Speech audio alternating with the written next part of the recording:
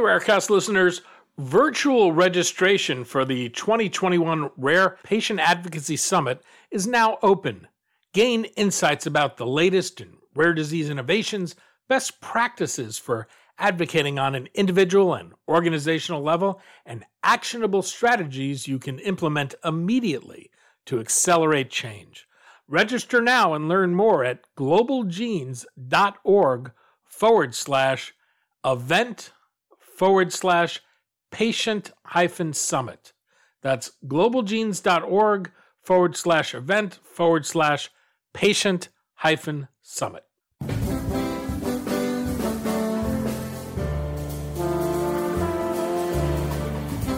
I'm Daniel Levine, and this is Rarecast.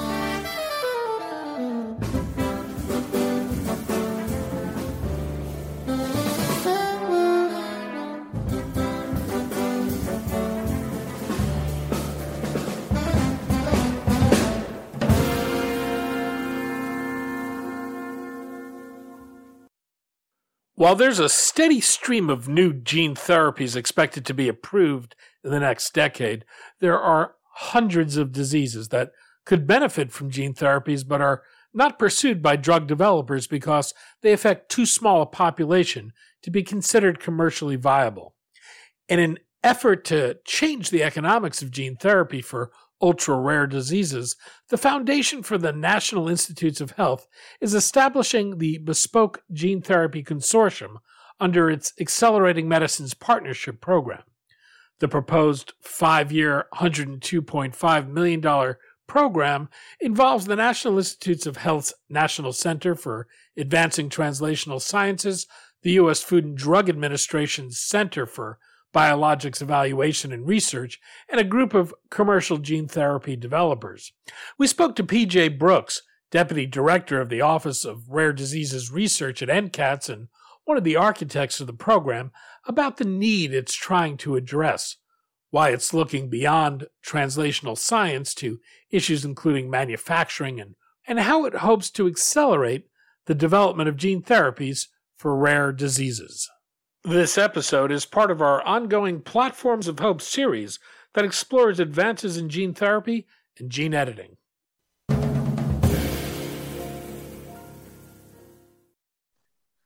PJ, thanks for joining us. Thanks, Danny. Look forward to the conversation. We're going to talk about the need for platform approaches to gene therapies for rare disease, the Bespoke Gene Therapy Consortium, and how this extends beyond the work you've been doing through platform vector gene therapy. I'd like to start by asking you what is meant by a platform approach and the case for taking this type of approach with regard to rare diseases. Sure. So I think people use platform approaches in different ways, but what we mean here for gene therapy is that there's kind of a general approach, a therapeutic platform, and specifically we're talking about AAV or adeno-associated virus gene therapy. And this is really a way to deliver genes into cells. Different types of AAVs go to different cells. And it's a platform because you can swap in different therapeutic genes fairly easily. I don't mean to oversimplify it, but it's a fairly straightforward thing to do, to put in different genes using the same sort of AAV platform and thereby create, in principle, at least, treatments for different diseases in a fairly straightforward manner. And you'd contrast this with traditional drug development, where you really have to carry out a lot of studies to identify first the biochemical basis of each disease. And then once you've identified the biochemical basis, you kind of have to carry out screening studies, lots and lots of screening to find small molecules that will impact those biochemical abnormalities. So you kind of have to do everything from scratch, whereas the platform like AAV gene therapy,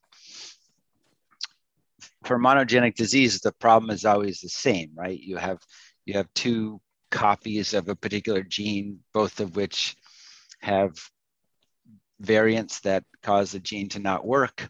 And so you don't have that gene function.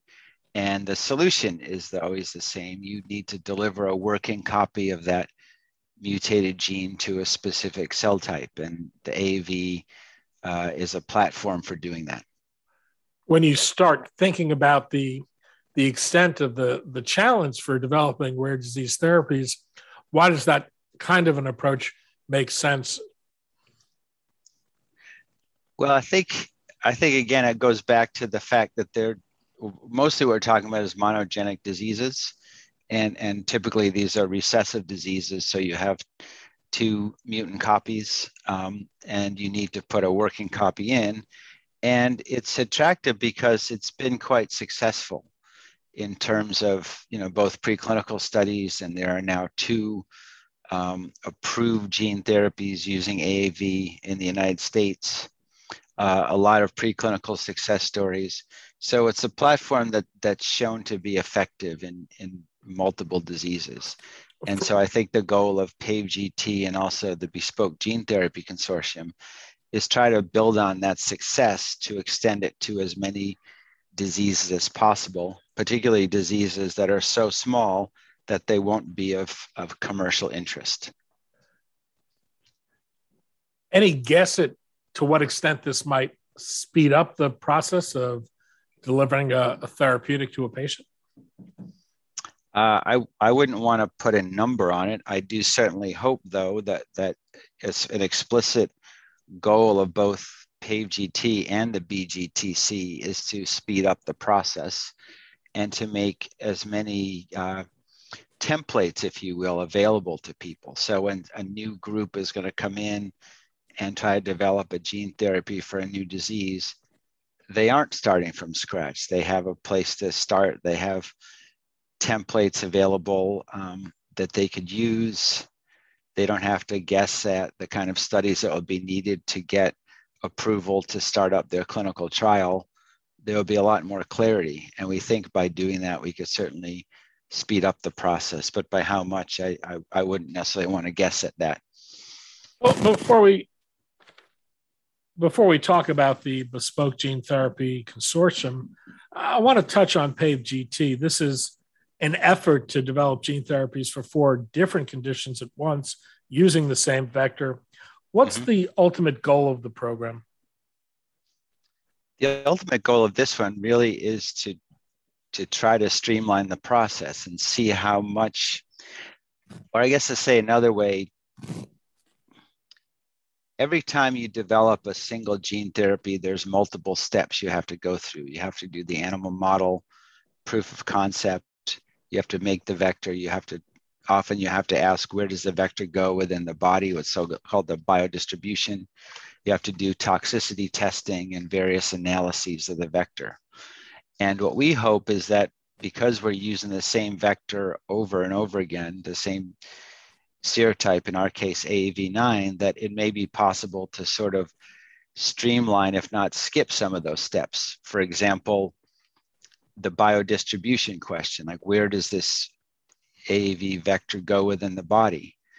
That really is determined by what's on the outside of the vector and should be independent of what's inside, which is the DNA encoding your therapeutic gene. So if that's the case, it sort of makes sense that you wouldn't have to repeat the biodistribution study 4 times.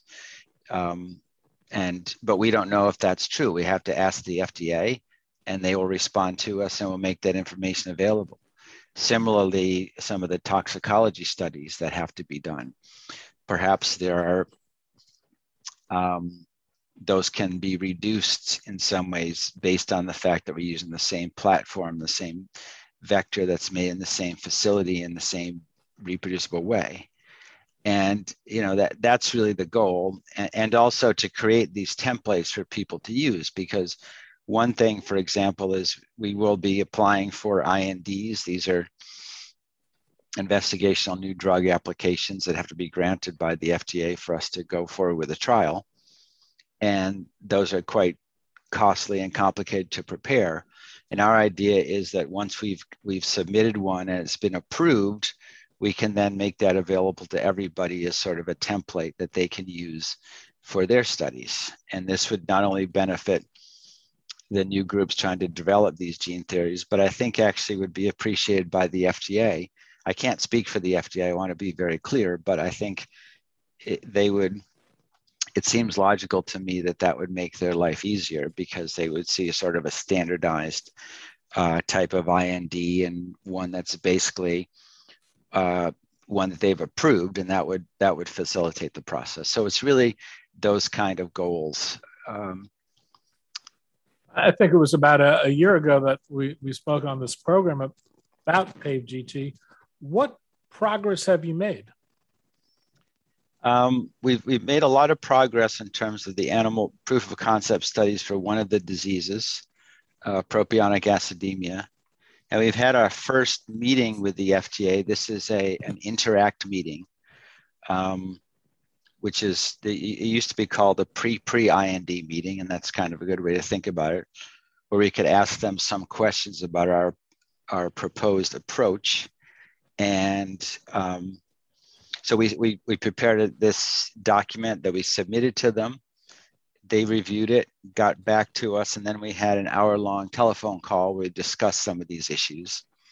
And I think what we're working on now is how to make that information, the document, and those discussions available to the public. And I think that will be one of our first sort of milestones for PAVE-GT, is to follow through on what we said we were going to do, which is make this information public. So we're actually in the process of, writing up that material. We didn't feel like we could just take it and just dump it on the website without any kind of information to give it some context. So we're working on how much context to provide to help it, to make it understandable to people. But that's the kind of progress that's been made, as well as substantial progress in getting producing the clinical grade vector that we're going to use for the first trial.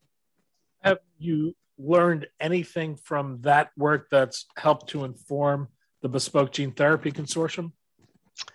Well, I can say, just to back up, I've certainly learned a lot from it, which is how difficult and complicated this process is. I'm not a clinician. I've never run a clinical trial. I'm a PhD, and I've never really actually done this before. And seeing the amount of work and effort that we've already gone into, it's really kind of striking. And I can clearly see the need for streamlining. Let's put it that way. In terms of informing the bespoke gene therapy, I think to some extent, but I think the bespoke gene therapy effort really came about, partly through PAVE-GT, but very much through the ideas and interest of Peter Marks at the FDA Center for Biologics. And it turns out that many of the same ideas were sort of independently arrived at by both of us. And in some ways, they may seem kind of obvious, and nobody understands the need for streamlining better than our colleagues at the FDA. So I can certainly see potential opportunities for overlap and cross-fertilization, if you will, between the two programs. I think that would be a wonderful thing if it could happen. And one of them that comes up a lot is, what sort of tests do you have to do on a new batch of AAV vector to ensure that it's safe before you administer it to human beings? It turns out, we've learned from a meeting we had at NIH several years ago, that different companies do different sets of tests on their vectors to demonstrate safety. I might have thought that there would be one standard set, but there isn't. And the number of tests different groups do can vary. And an idea that kind of potentially would resonate with both efforts, and I think even more broadly, is if you could kind of standardize what a minimal set of tests that would be needed for a new vector to pass before it could go into human beings. And go ahead. I'm sorry, no, finish. I think in saying that, and when I talk about streamlining, making things faster, I do want to emphasize the goal is not to do anything that is going to risk patient safety. The goal is to be sure that we aren't doing, that everything that is being done is what's necessary to be done.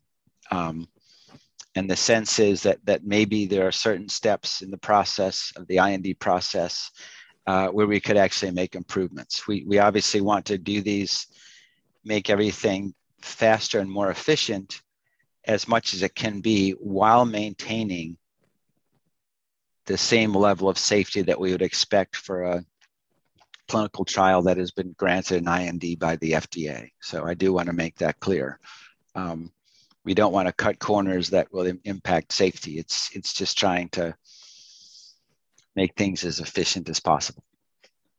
The Bespoke Gene Therapy Consortium, which is under the Foundation for the National Institutes of Health's Accelerating Medicine Partnership Program, strikes me as more comprehensive and ambitious a program than PAVE-GT. This was proposed as a 5-year, $102.5 million effort. Do we know what the funding is yet? And what's the ultimate goal of the consortium?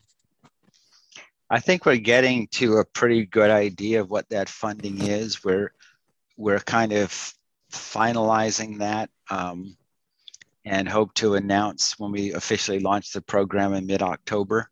I can't give you a specific number now because in part, the actual process of raising those funds is done by the Foundation for the NIH. As someone who works for the NIH, I can't be out soliciting and raising funds from private entities. So that's where the Foundation for the NIH comes in, because that's what they do, and that's what they were set up to do.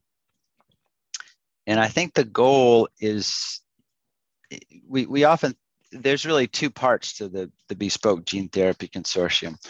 One part is focused on getting a better understanding of the basic biology of AAV, and so that we can improve and increase the efficiency of making AAV vectors in these production facilities, and also perhaps improve the clinical efficacy of these drugs when they go into people.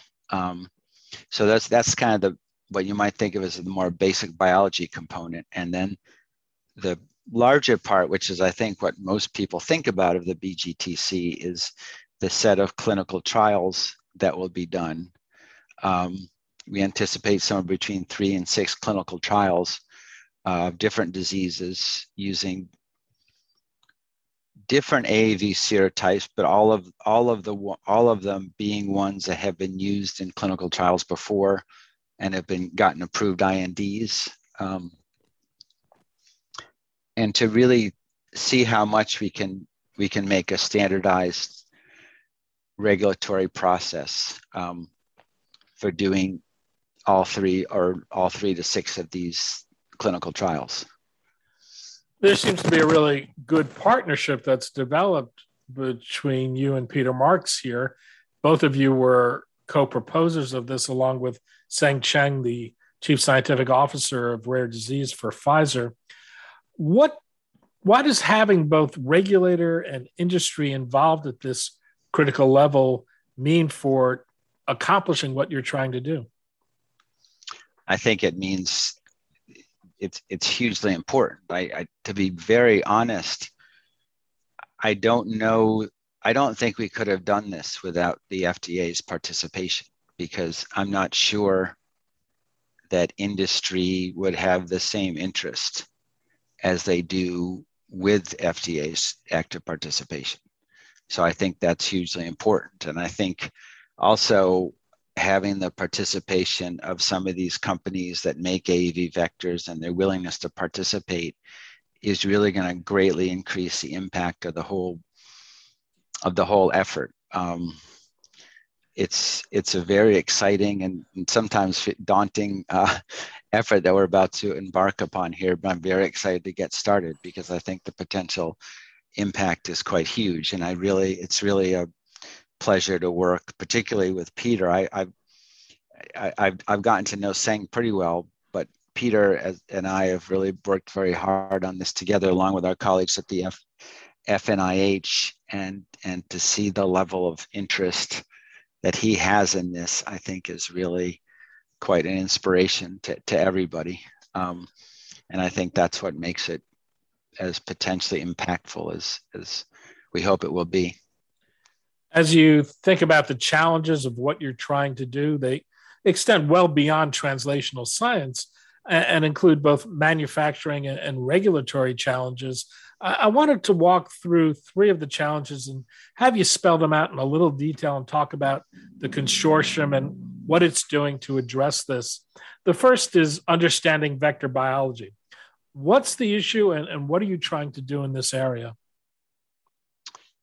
So in terms of the understanding vector biology, there's really two parts to that. There's understanding and really optimizing the process of making these vectors for a clinical trial use. I mean, people have been making AAVs for a long time, and they've come to understand quite a bit about how to do it.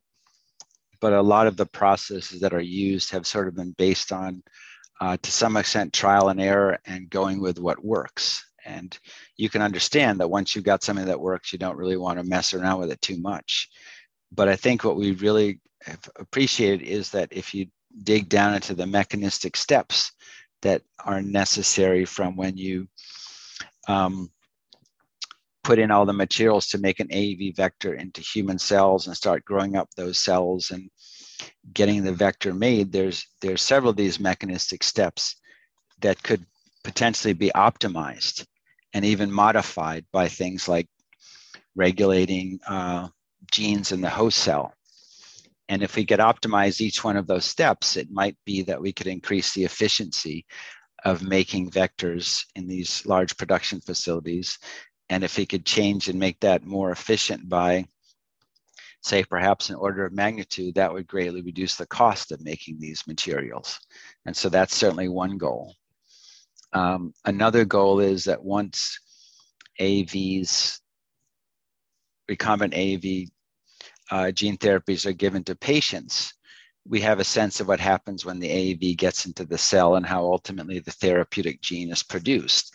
And there are specific mechanistic steps that take place.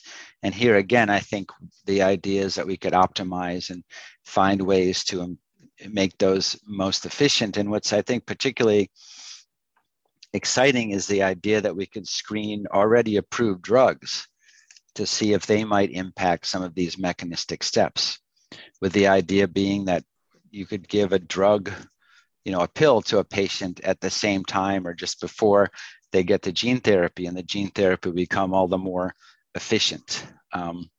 So those are some of the things we're trying to get at with the basic biology component of the BGTC. A second concern is manufacturing. You touched on this a little just now, but what are the challenges as they pertain to manufacturing, and how will they be addressed through the consortium? I take it having industry here and the regulators are a big plus. Yeah, I think there's a couple answers to that. One is, as I mentioned, the idea of coming up with a standard set of analytics that we could apply to all the vectors that are made in the consortium. And that would, I think, be a real huge benefit, because right now you kind of don't have that. Individual manufacturers analyze their own product, but here we'll have a chance to put a common set of analytics on all the vectors made by the different entities in the program. And that will provide, I think, very valuable information, particularly to the extent that we have adverse events and things like that. We'll maybe in a better position to understand the causes of some of those adverse events, which again could, I think, benefit the whole community. And also when we'll be working with some of these companies that have made AAV vectors for clinical trials and even approved products, we'll be asking them to make some of a batch of vectors for one or more of the clinical trials in the BGTC, and really trying to take advantage and utilize as much as possible. And this is where the FDA will come in, the work that these companies have done on other products. And can that work be leveraged in making a new product? And I think those are the kind of things that we really want to find out. And that's really where the participation of the regulators will be essential, because I can't see how we could do it any other way, honestly. Well, that brings us to the third challenge, the regulatory challenge. What issue do you see that playing in all of this in terms of making bespoke gene therapies a reality, and how can they address the challenge of developing and producing these?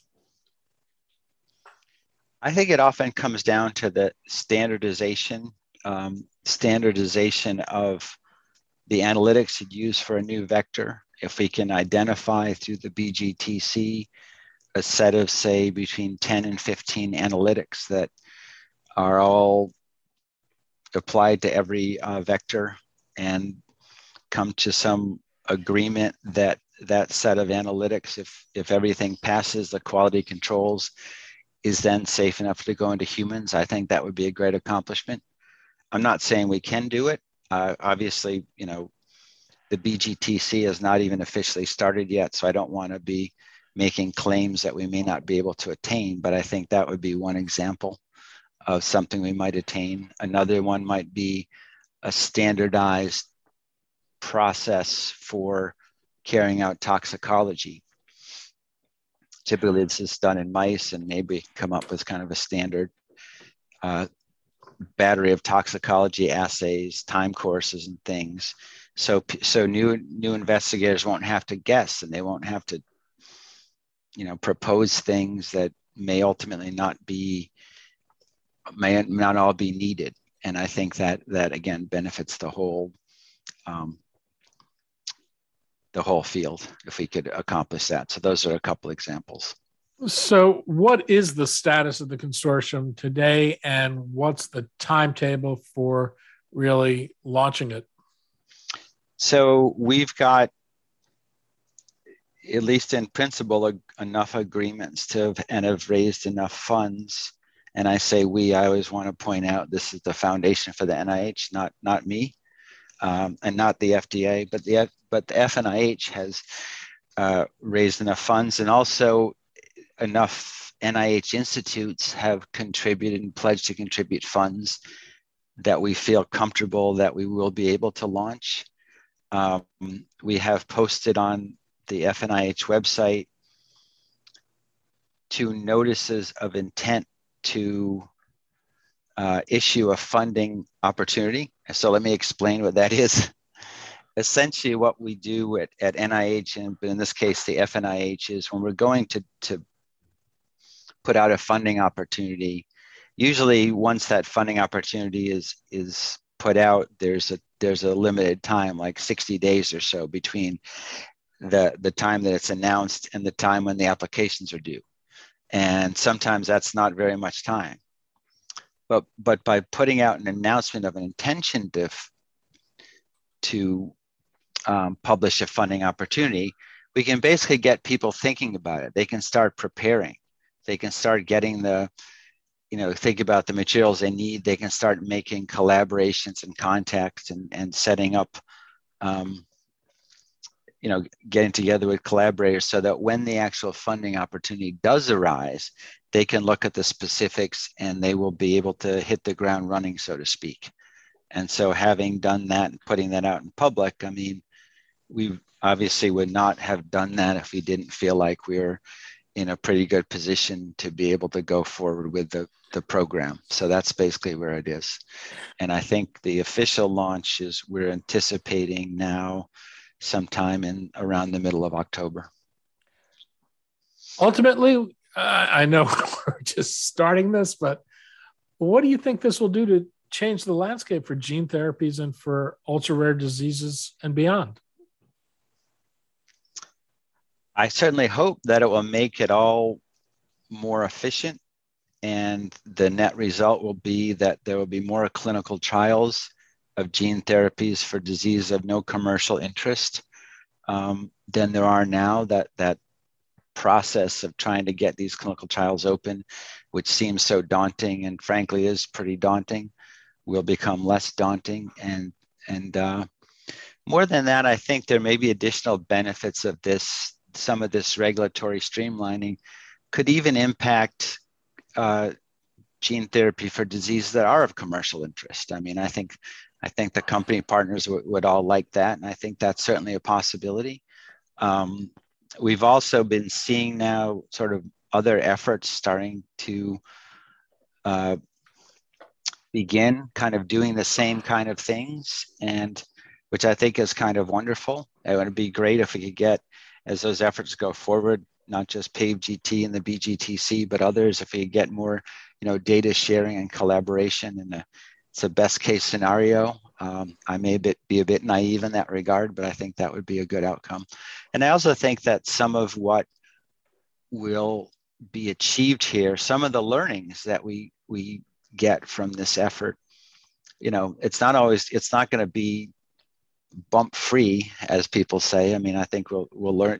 Sometimes you learn things by learning what didn't work, but I think some of the learnings about how you can streamline this process may also be applicable to other types of genetic therapies, such as genome editing, for example, which is something that we're also very interested in, which is not anticipated to be part of the BGTC. This is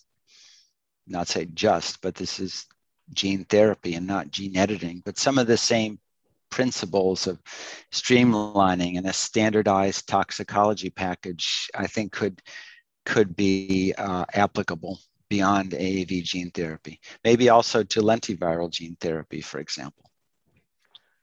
P.J. Brooks, Deputy Director of the Office of Rare Diseases Research at the National Center for Advancing Translational Sciences, the National Institutes of Health. P.J., thanks as always. Thanks, Danny. Always a pleasure.